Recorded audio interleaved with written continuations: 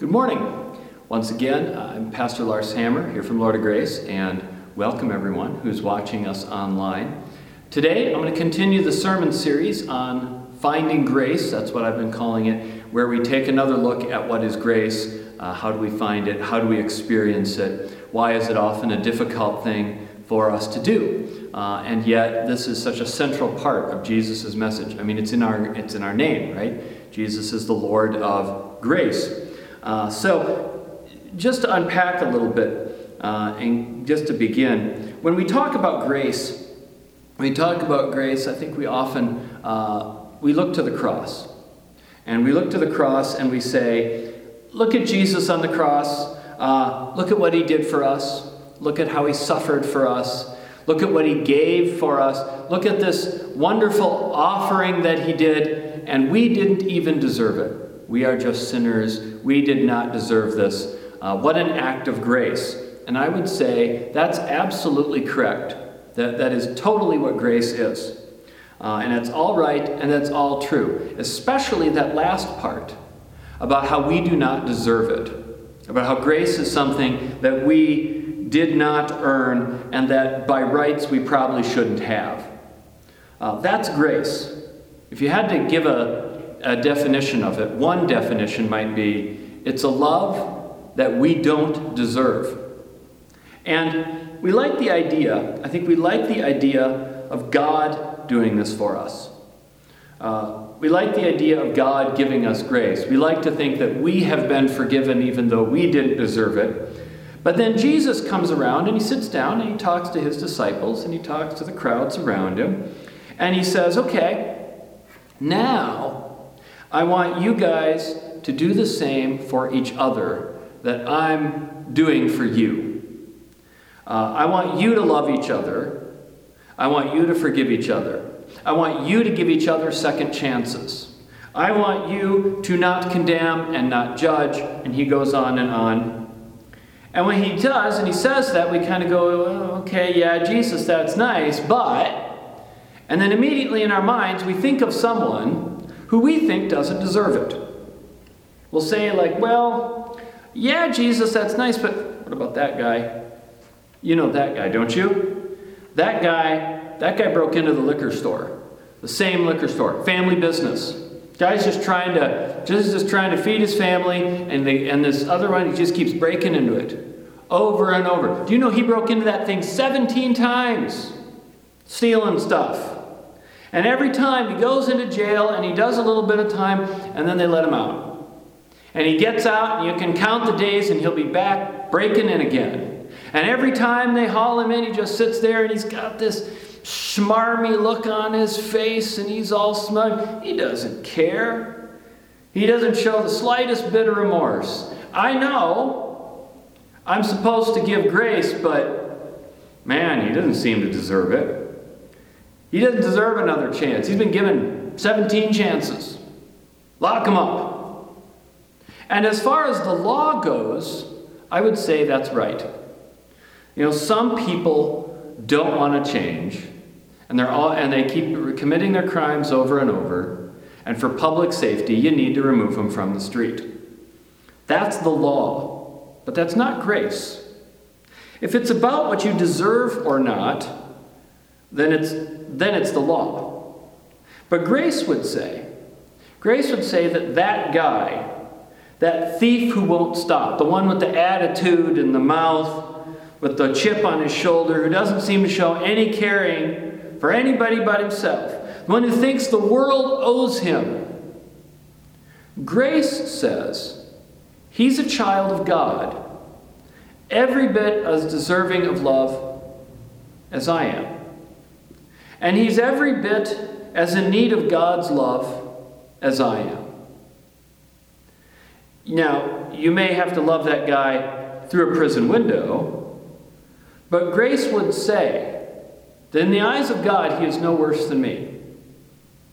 And so grace is not law. It's very different. And some people, admittedly, are very hard to love.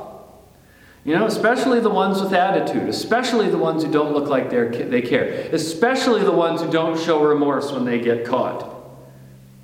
But then we compare it to that friend of ours. The nice friend, the good guy who always helps you out. Normally he always helps you out, right? I mean, he even lets you use his truck to move.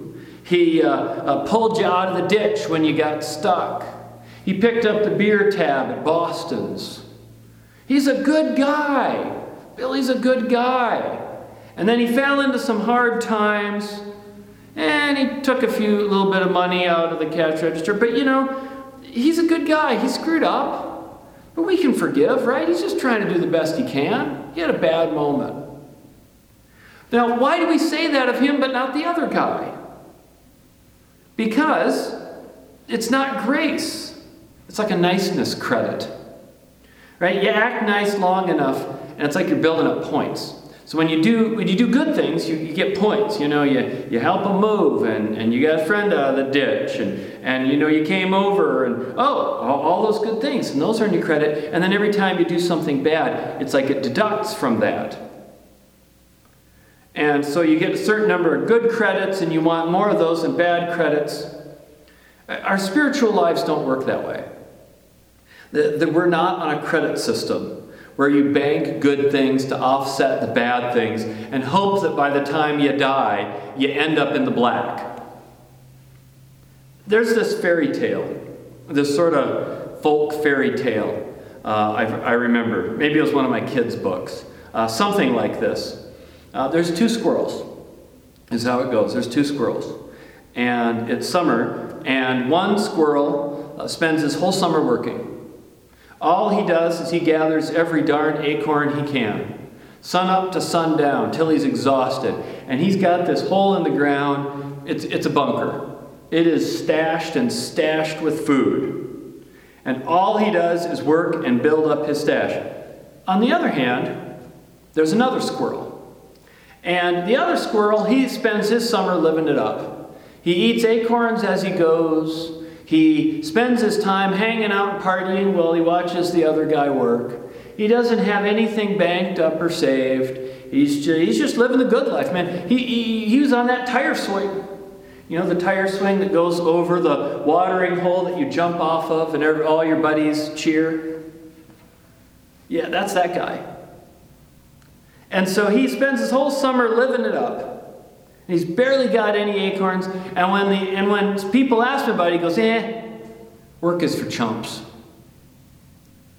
And then winter comes. Of course, winter comes, like it always does. And now suddenly the acorns are gone, and he's hungry. And it's cold outside. And there's snow. And so what does he do? He turns to the other squirrel, the hard-working squirrel, and he asks for some acorns. Hey, bud, can you spare me some acorns? Well, what do? Now, I don't remember how the story ended. I really don't. I don't think that prepper squirrel kicked the other one out and made him freeze and starve, and that's how the children's book ended. I'm pretty certain of that. But I honestly don't remember the ending. But I've had this conversation, some version of this conversation, so many times with so many people. What is the Christian response when this happens? What should our response be when someone comes to us who is not saving and working and planning and investing and preparing, but spent their time living the high life, and then the bottom falls out and they're not prepared, and then they come running for help? What do you do? What should a Christian do in that moment? Do we just say, well, man, you didn't plan, so good luck, you're on your own. Have fun begging. That'll teach you a lesson. Do we gloat? Do we lord it over them? And sit there and say, who's the fuddy-duddy nerd now? Who's the loser not having any fun now? How does it feel, Mr. Tire Swing? Nah, nah, nah, nah, nah. Is that what we do? Do we watch him freeze and die? Hope that he does it in public so everyone sees, so it'll be a lesson to everybody who wants to follow in his party-hardy ways? Teach him a lesson about savings and frugality. Or do we go part way? Do we meet him part way and tell him, okay, Mr. Tire Squirrel, I'll give you just enough acorns to get by so you won't starve to death. Just enough acorns, but you got to work your little butt off for them.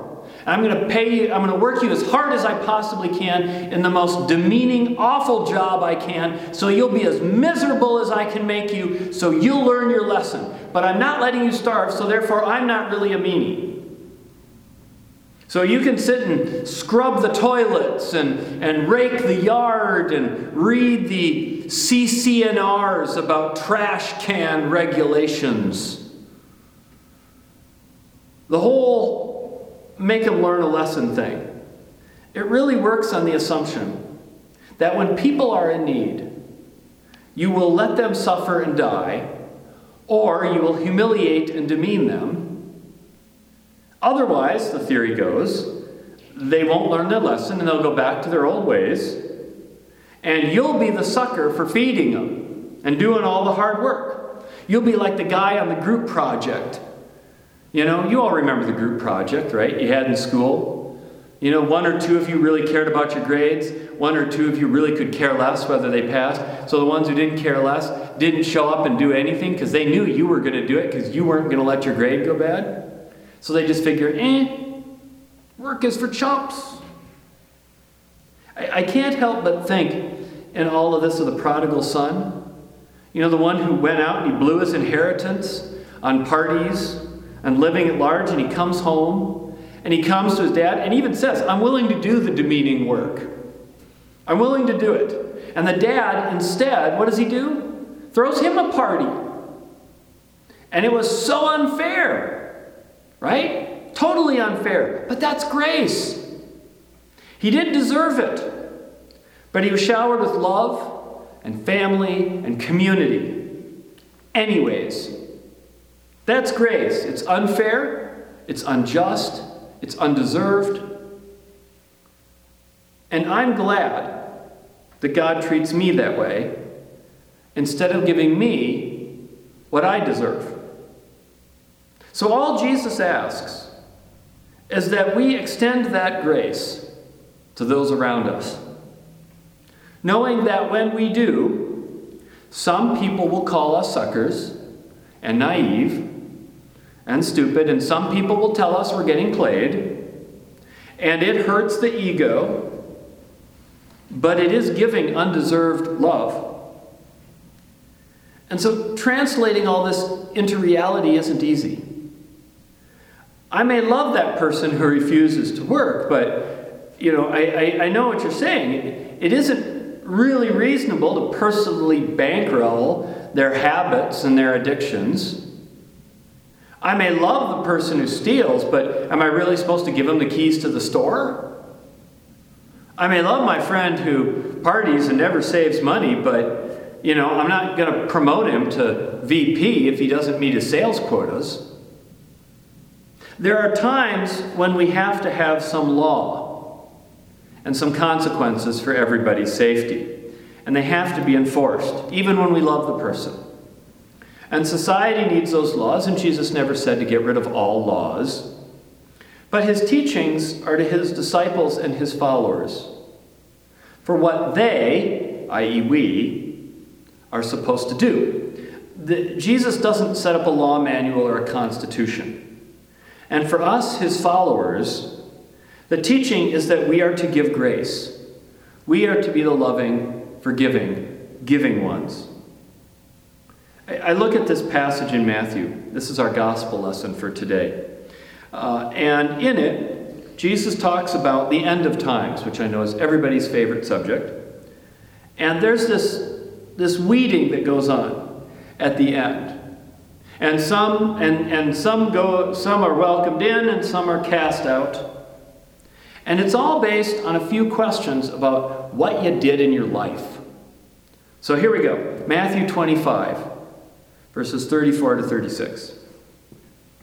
He says, Come, you that are blessed by my Father, inherit the kingdom prepared for you from the foundation of the world. For I was hungry, and you gave me food. I was thirsty, and you gave me something to drink. I was a stranger, and you welcomed me. I was naked, and you gave me clothing. I was sick, and you took care of me. I was in prison, and you visited me. Now, this is not a long list, but it is kind of an interesting one. Hungry, thirsty, sick, naked, and prison. Interesting list. Because what pops out to me when I read this is that these are all categories of people that we usually try to avoid. These are all people in direct need, and they're in need of things for their personal survival. And these are not frivolous. It isn't, it's not my gaming controller was broken and you loaned me yours. It isn't my 9-iron got bent and so you gave me a new one. This is food, water, clothing, prison. And the first three we tend to have sympathy for, even though we may try to avoid the people who are getting in our face begging for those things, but we might still have a little bit of sympathy for them, because we might say to ourselves, maybe they were working hard and doing their best and they fell on hard times. Could be. It happens. Right? It's happening to millions of people right now. But prison, I don't know. I'm not sure they deserve it. They deserve some hardship, I think. They deserve some loneliness. They need to sit there in their cell and ponder their bad deeds. But it's what we do for the people who need it most, whether or not they deserve it, that is the measure of judgment. And you go, ouch. Because there's no morality or lifestyle test to giving. Jesus doesn't say. He doesn't say, okay, he doesn't ask, if we gave to the people who worked really hard and were responsible and then lost their money through unexpected circumstances and were hungry and thirsty, and did you give food and water to the hardworking, deserving, responsible people who were hungry and thirsty? He doesn't ask, did you give clothing to the person who went to school and worked 2 jobs and was clean and sober and then got into some sort of tragedy and needed clothes?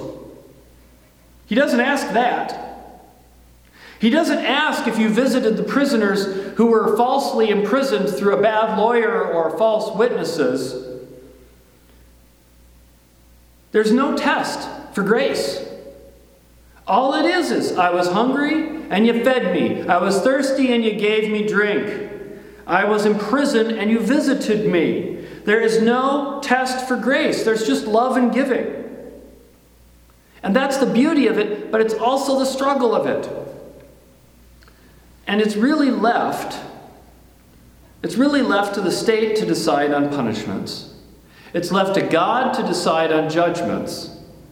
And it's left for us to do the loving and the giving regardless of whether anyone deserves it or not. Because that is the essence of grace. It is a love that we do not deserve, but that God gives us anyways. Amen.